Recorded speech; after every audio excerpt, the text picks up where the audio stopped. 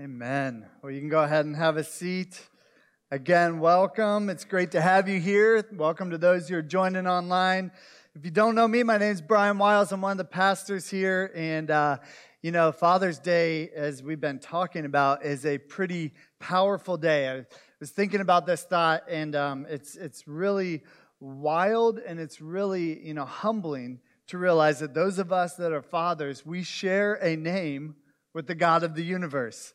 God invites us to call him Father, and how powerful is it that we also share that name, those of us who are fathers. And so on this day, we want you to know that we appreciate you, we value you, and we hope that you are encouraged.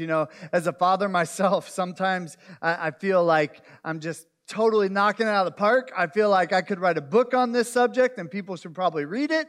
And then there's other times where I feel like I have no clue what I'm doing. And I definitely shouldn't be writing books or giving any advice at all about fatherhood. And so I say that because whether you're a father or not, those of us who are, there is a weight and there is a responsibility that comes. And so I hope that you're able to encourage the father in your life during this time, and know that it truly is an important day. As we're gathered together here today, even in that line of thinking, we are continuing this series that we're calling Be the Church. We started about 4 weeks ago when we started to invite people back in, those of us who are comfortable to gather in person, and we talked about this reality that as you look at the pages of Scripture, church is not just a building, it's not even just a gathering, although that is something that the church is called to do, but church, as you look at the pages of Scripture, is actually something that those of us who call ourselves followers of Christ and those of us who are walking with Jesus, church is something that we not only go to, but church is something that we are. Church is a family of believers that are invited to do life together and to serve one another and to love one another. And so throughout this series, Be the Church, that we're spending our time in this summer, we're looking at these one another commands.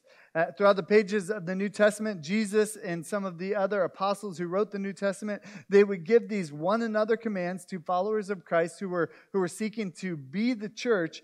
And there were about 59 different one another commands. Things like love one another, care for one another, bear one another's burdens. These different one another commands that you can only do when you are in community.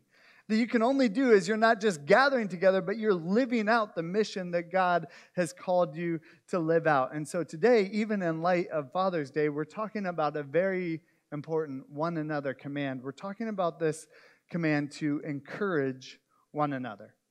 Encourage one another. And the pages of Scripture tell us that it's important, it's imperative. These aren't just suggestions that we should maybe think about or consider doing. We're being told, almost commanded, that this is essential to being a follower of Christ and living in right community with God and others, to encourage one another. And so even with that being said, the big idea today that we're going to kind of unpack and explore as we look at the pages of Scripture together is this: that biblical encouragement is much more than a compliment. Biblical encouragement is much more than just a compliment. You see, a compliment is nice. Oftentimes, a compliment will be about something on the surface. Maybe it's a talent that we have, or maybe it's something to do with our appearance. And compliments are good. We should give one another compliments from time to time. They're nice, and it's good to be nice to one another. But biblical encouragement is much deeper than just a compliment. Even thinking about the difference between a compliment and encouragement, I was thinking about a compliment that I gave my wife not too long ago, a few months ago. It was this kind of backfire of a compliment. And it was this right during the season when COVID was starting to really ramp up, and we're starting to figure out what, this new normal that everybody's talking about is going to look like. And so we're starting to realize that at least in some cases we're going to need to wear a mask. And a lot of us, we don't just want to wear like the surgical boring mask. We want to have something a little bit cooler. And so my wife was looking around online. She realized that our old neighbor, she was making masks. And so we ordered some mask from this girl that we knew that made these design masks. And so she goes and picks up the mask. She comes back home and she goes into the bedroom and she puts the mask on and she comes out of the bedroom. And I'm just like, wow, you look so beautiful right now. And she's like, thanks, I don't know how I'm supposed to respond to that. And I'm like, well, no, I think the way the mask looks is great. And she's like, well, what looks great, Brian? Is it the mask? Is it me? And of course, she didn't really do that. But as we started thinking about it, it's your eyes. That's what it is. It brings out your eyes. So I gave her this compliment that kind of backfired a little bit. And of course, we joke about that. But oftentimes compliments hit on the surface of what things are. But encouragement is something much deeper. And biblical encouragement is rooted in this idea and is shared with the hopes that it will lift someone's heart closer to the Lord.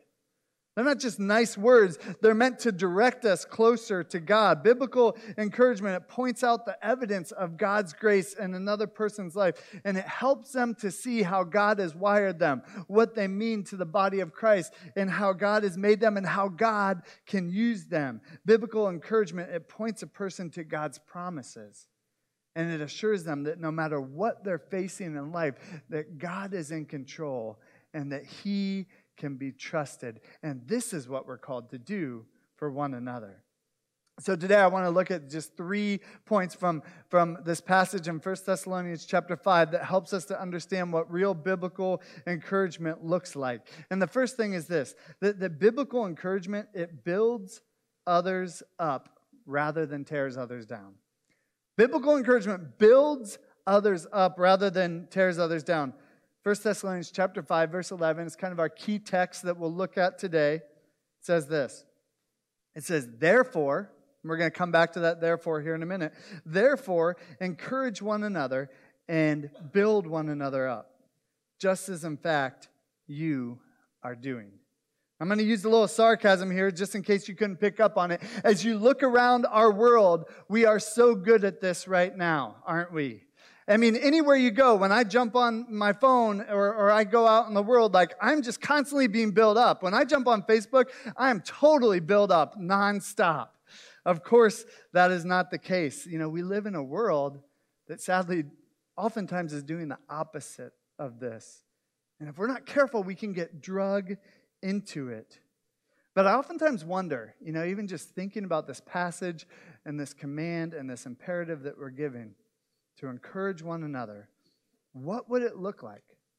I mean, what would it really look like? What would our world really look like if every single person who claims the name of Jesus, every single person who says that they're following Jesus would actually live this out? Would our world be as negative as it is right now? If all of us who are walking with the Lord looked at this passage and took it seriously, the way that we live our lives, that we would make a primary concern of ours to encourage one another and build one another up, wouldn't our world look so much different and be so much more enjoyable to live in? See, why does God command us to encourage one another? I think he commands us to do that because he knows that when encouragement is absent from the church, people are going to feel unloved. When encouragement isn't there, people will feel unimportant. People will feel like they don't matter. They will feel useless. They will feel forgotten. And so encouragement is central in our reality of being able to point people towards God. God knows his people need these grace-filled reminders of the beauty that exists in him and his family. That's how it looks to be the church. And I was thinking about the relationships that are so central in our life and how important encouragement is to them. I was thinking about my marriage. I was thinking about my marriage with Sarah, and by God's grace, I can say we have such a strong marriage and such a strong foundation, and we communicate well, and we love one another well. But like any marriage, we have discussions sometimes, maybe disagreements. Sometimes some of us might call them arguments. And so we have seasons in our relationship from time to time, like every marriage does. Those of us who are married know where we may not always be seeing eye to eye or may not always feel as close as we would like to be feeling. And I was thinking about how we resolve those moments and those times. And almost every time, at the end of one of those seasons, what it comes down to is us sitting down, getting face to face, and talking about the reality that we simply need to encourage one another more. Oftentimes when we're having disagreements, because one or the other person is focused on what the other person is doing wrong and their weaknesses and their shortfallings. And of course, we need to be able to call out weaknesses in one another in a loving way, but we also need to be able to encourage one another more and more. And so as we have these discussions, we almost always loop back to the reality of, you know what? I just need encouraged right now. I just need to know what I'm doing well so that I can do it a little bit more. I need pointed towards the Lord. I need encouragement. And as I think about that in our marriage, I think that's so true in relationships, and it is so true in the church. Can we build one another up as the scriptures tell us to do? It's not something that will come naturally to many of us. It's something that we'll have to do intentionally, and that's why God commands us to do it. And I just want to say a quick little note on social media as well, because as you think about this reality that we live in, it's kind of a newer phenomenon, right? That there is this world that exists that almost feels like an alternative universe to many of us. But the reality is, like, we are connected to the social media that we have. We are connected to the screens. It's a representation of who we are. So what we post on social media actually does matter. And so we can't just jump behind our screen and assume that the things that the Word of God teaches us don't apply to those moments, because they certainly do. So can I just give you an encouragement to use your screens wisely? To apply this scripture, not just to a person when you're face to face standing before them, but to apply the words of Scripture in every part of your life. Whether you're on your phone or on your computer or sitting across the table from somebody, what does it look like to build one another up? Would you use your platforms, your social media online presence to actually build one another up? Wow, how different would our world be if we as followers of Christ would live this out?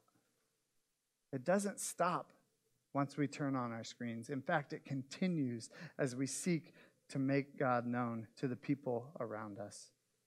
Let's jump back into the text. I want to look at the second point. It's this: that biblical encouragement, it helps us fix our eyes on what truly matters. So biblical encouragement, it's about building others up, but it also helps us fix our eyes on what truly matters.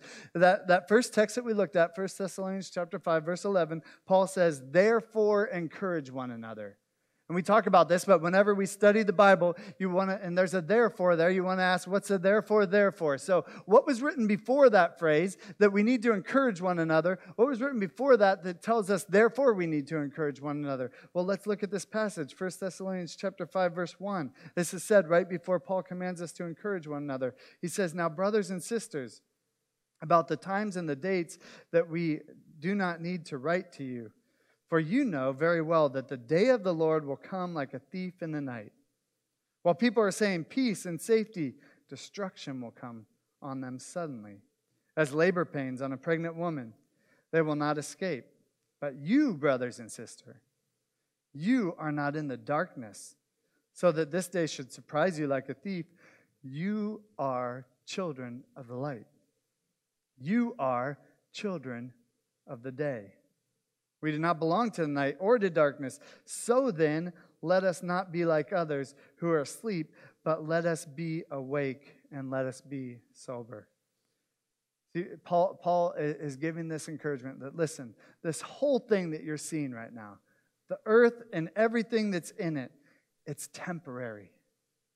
It is temporary. This too shall pass is a phrase that we've used a lot. It is going to pass away. And in fact, Paul is saying someday Jesus is going to return and make everything right. And the justice and the peace and the love that we're longing for deep in our hearts, it will be brought to this earth, and every tear will be wiped away. And we'll be able to worship the Lord in truth and spirit, and it will be amazing. Paul is saying someday Jesus is going to return. And he tells us to be alert, be awake, be ready for it. I don't know about you, but I've talked about this with many people. You just look at our world right now, and the Bible says we don't know the exact day, so I'm not making a prediction here at all. But as I look at our world, I think, man, a lot of the things that Scripture talks about that are going to happen in those end times are happening now. And I oftentimes wonder, Lord, are you going to come back soon? What is going on right now? Signs and things like wars and rumors of wars and famine and power struggles and drought and all these things that are happening right now, the Bible says will happen in the end times. So all I'm saying is we should be ready. We should behave as children of the light. And Paul says, listen, there will be darkness. There will be hard times. There will be struggles. And so behave like a child of the light, not the darkness. Don't get caught up in the darkness that exists, but live differently than the world around us. See, there's chaos in our world right now. That's not a surprise to anybody, right? But there was chaos in the world 2,000 years ago, and there was chaos in the world before this passage of Scripture was written. And so the question that we all have to ask is, what does it look like to walk with and represent Christ in the middle of a dark and broken world? What does it look like to stand out? What does it look like to be children of the light, children of the day, not blend into the darkness that exists within the world? It's the question that we all have to answer, and I hope that you're wrestling with that question right now.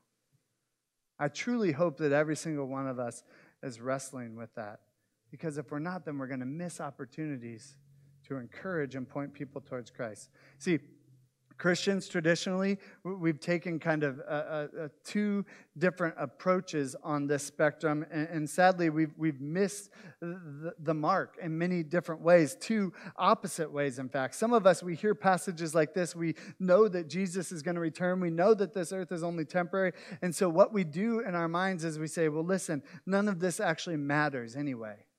So what happens on earth doesn't matter anyway, so I'm going to just disengage.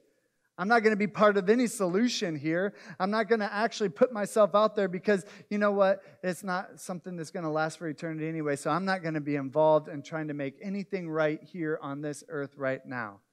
But the Bible says, no, that's not how we're supposed to act. We can't disengage just because the things that are going on may not last for eternity, because they will affect things that will last into eternity. So some of us, we just disengage when we hear passages like this. And others of us, we go to the opposite extreme.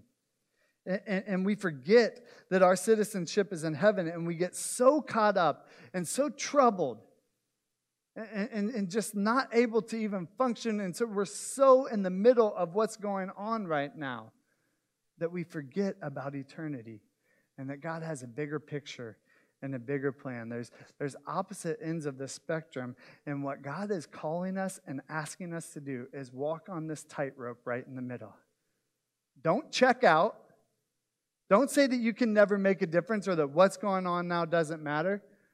But also don't give everything you have to the things of this earth and of this world. We have to walk this tightrope that can be extremely hard to balance and walk, and yet that's our calling as followers of Christ. We need to truly value and engage. We need to value justice. We need to value reconciliation. We need to realize that the gospel compels us to seek to bring God's kingdom here to this earth, but we also need to not lose heart in the middle of it, because there will be brokenness and darkness and pain and suffering.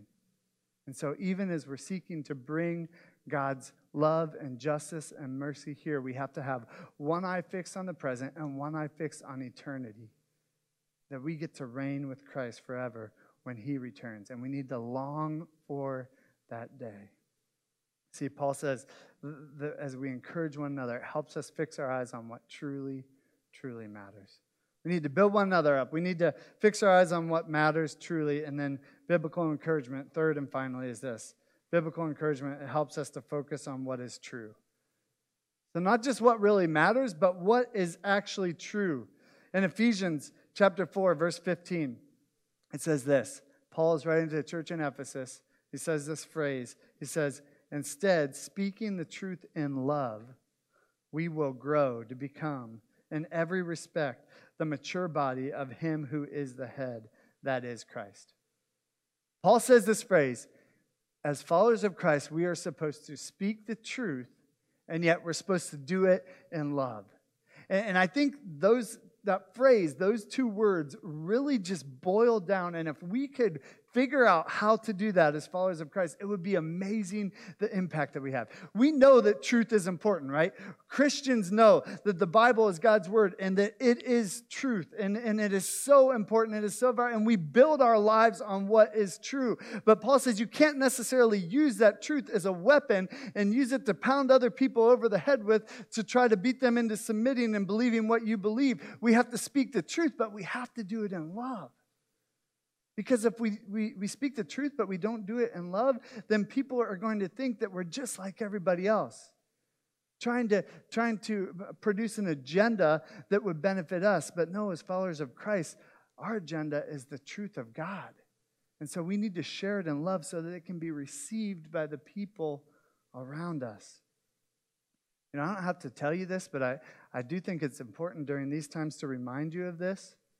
As you look around the world right now, everybody wants to sell you, and I literally mean sell you in a lot of ways. Everybody wants to sell you their version of truth. Everybody's clamoring for our attention, for our minds. Everybody's clamoring for us to believe them. You turn on the news, whether it's Fox or CNN or MSNBC or any other news that you read or watch, and they are trying to sell you their version of the truth. You jump on social media, Twitter, Facebook, your friends. Everybody is trying to project their version of truth onto you. And you know what? That's not even necessarily a bad thing. We should be informed. We should hear different opinions and different arguments. But what I will say is when there are so many different voices trying to sell us something and compete for our attention, we have to let the primary version of truth that we consume be God's word. We have to, because it will inform what we can accept and what we will reject. God's truth, His word, written and spoken to us, has to be the lens that we view everything that we see in this world through, because it's the only thing that will last into eternity. And so, are you allowing God and His truth to inform the things that you think, the way that you act, the things that you believe, and the words that you speak to one another? See, as we encourage one another, the primary way that we encourage one another is with God's word. God's already given it to us. So if you're not sure what to say, the beautiful thing is there is the Bible, the word of the Lord written to us that we can use to encourage and build one another up. You see, encouragement, it's both an internal and an external thing. For those of us who are followers of Christ, internally, we need to get with God. We need to open the truth, His truth, which is the Bible. We need to allow it to speak to us. We need to allow it to inform us. We need to allow it to encourage us. That's an internal thing. And as we do that, then we can allow it to flow out of us. And we can build others up, and we can speak truth, and we can speak life into a world that is lost and broken and hurting all around us. And so as we are transformed and encouraged by God's word, then we can encourage one another. We can be the church to each other and to the world around us. So here's the application question. Just kind of ponder and think about here on this day. The question is pretty simple. Are you following God's command to encourage one another?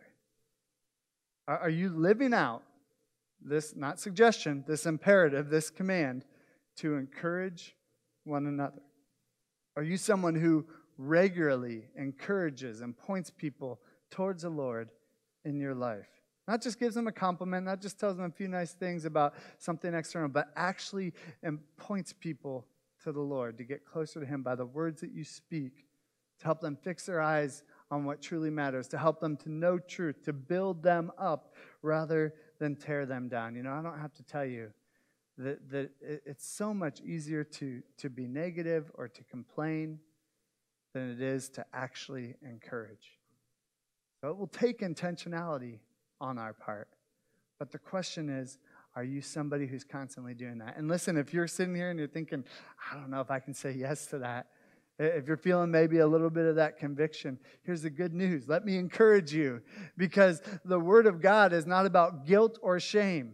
So the application isn't go beat yourself up and try harder. The application is go receive from God. Repent, which means change the way that you think and change the way that you live. So go get with God and change the way that you think. Allow God to transform your mind through the power of His Word so that it can flow out of you. It's not a hopeless cause. It's a hopeful cause, knowing that God can turn us into people who encourage and build one another up. I hope and I pray that our church and that the church becomes known as the people who build up, as the people who find hope, as the people who find light, even in the midst of a world that oftentimes is struggling with darkness. The people would look to us as a people of light and hope. We can do that by the way that we live, and we can do that by the words that we speak to one another. So let me pray that for all of us, that we would be a people of hope and encouragement. God, I thank you for your word, that it is so true. And yet it is so encouraging. God, I know what your word says about me, even when I don't feel it at times. It gives me joy and peace. So God, would you help us to be a family of people that is known by our love and by our encouragement. God, would you help those of us who are fathers to encourage our children? God, would you help those of us who have fathers in our lives to encourage them? God, would you help those of us who have roommates to be the person that encourages and builds them up? God, would you help those of us who are working with other people, not to be known as the person who complains, but to be known as the person who encourages and speaks life. God, it's such a beautiful thing to live life the way that you've called us to. And there's fullness, and there's abundance, and there's joy. There's hope, there's peace, there's love. So God, allow us to transform the way that we think and transform the way that we communicate and the way that we love. God, help us to encourage one another. Lord, we know that we need you and your strength to do this. We thank you, we love you, and we praise you for all you've done. In your name we pray. Amen.